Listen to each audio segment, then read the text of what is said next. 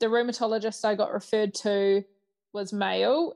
I went and saw him initially and didn't connect with him. I felt that actually the relationship wasn't there at all. It was quite cold and clinical.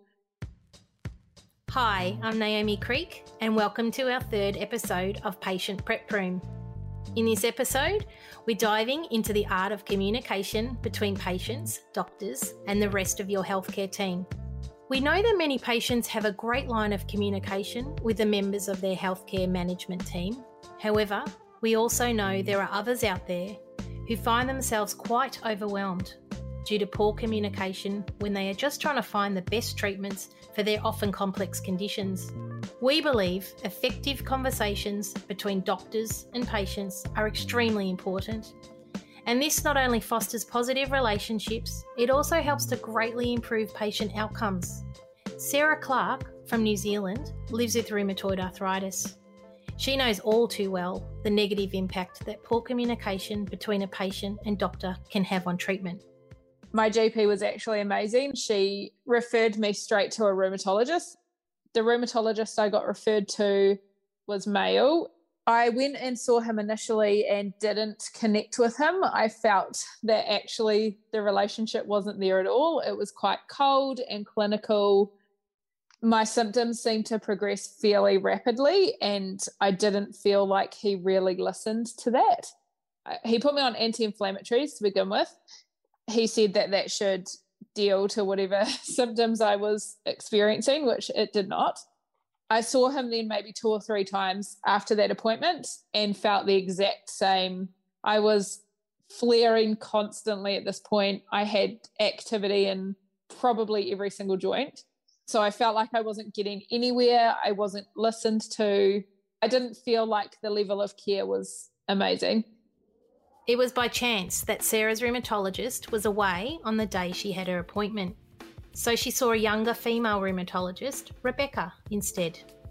They connected instantly.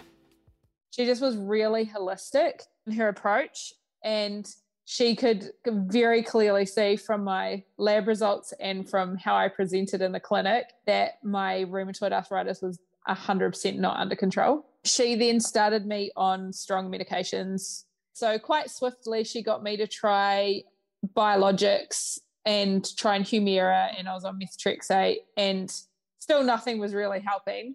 So yeah, she got me onto the infusions. So I would 100% say that the only reason that I was on successful medications was because of the relationship that I had with my rheumatologist. She 100% listened to everything I said. She always took the time, no matter how long the appointment took, to work through whatever I needed to work through, whether that was arthritis-related stuff or mental health or life stuff or anything. Rheumatologist Dr. David Liu is aware that the relationship between a patient and their doctor can be complicated. He tries to figure out in the first appointment what they really need from him. I guess when I think about what I'm going to say in a limited amount of time, unfortunately, in any consultation, we don't have forever, but I want to try and get the most in to help in that situation. I think about what kind of things do you need from me that you can only really get from me? What are going to be the biggest impact things for you? What are the things that you're interested in knowing?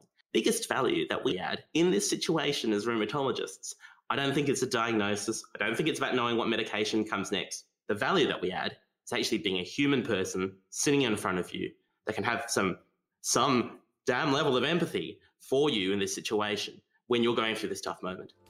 Dr. David Liu appreciates the frustrations patients can have when they feel they can't get all the answers they seek from their rheumatologist. But as a medical professional, he's sometimes limited in the information he can share. I'm not an expert in every bit of medicine. And in fact, I don't want to do a disservice. I think sometimes giving a little bit of knowledge is a dangerous thing.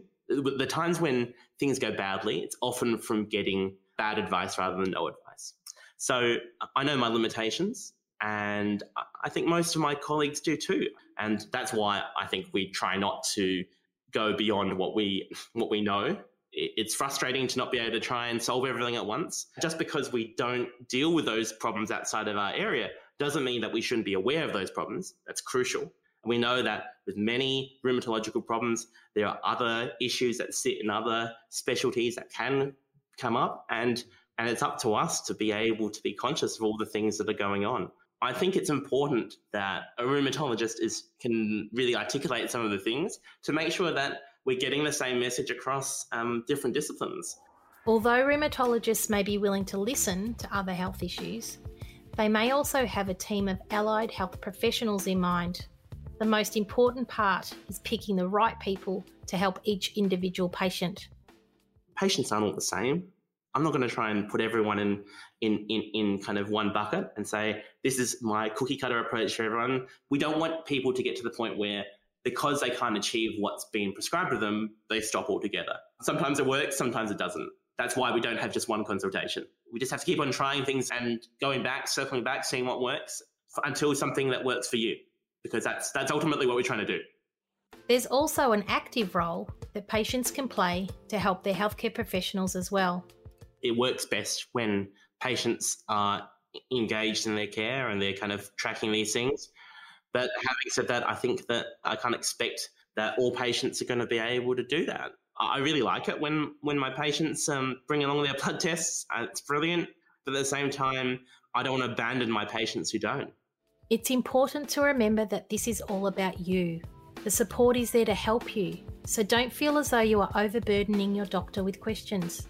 Instead, adopt a proactive approach to your healthcare and align yourself with support systems and find what works best for you. Sarah Clark is living proof that addressing what you need can have a major impact on your treatment. She shares some simple steps to help you reclaim your healthcare power. I guess as long as you keep the communication up and you can just continually talk about what's happening for you, your symptoms, your side effects, then you feel like you're working towards a common goal, even if you're not there yet. Making sure you have a list so that when you go in there and you might get into an emotional state, you have a list to go back to so that you don't leave the appointment feeling like you haven't been heard about everything you needed to talk about.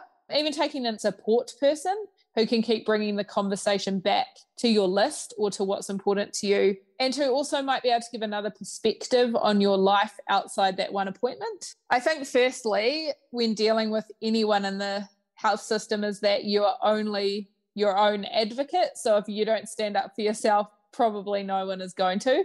So if the relationship isn't working, it's going to be up to you to have to navigate that and actually be brave enough to say something.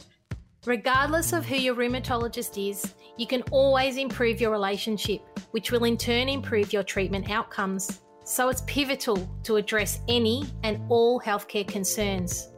If you are unsatisfied with your doctor, you are 100% entitled to ask for your records to be transferred to a new one. It's common practice and they won't take it personally. If you need more information about patient-doctor relationships or choosing your healthcare team, be sure to listen to our audio guide or visit the Creaky Joints Australia website at creakyjoints.org.au. Thanks for listening to Patient Prep Room. Click follow wherever you listen to podcasts and join the Creaky Joints community to receive additional resources to help you live your best life despite arthritis. Join for free at creakyjoints.org.au. Creaky Joints Australia recommends that you always consult with your medical provider to ensure you remain at the centre of your healthcare.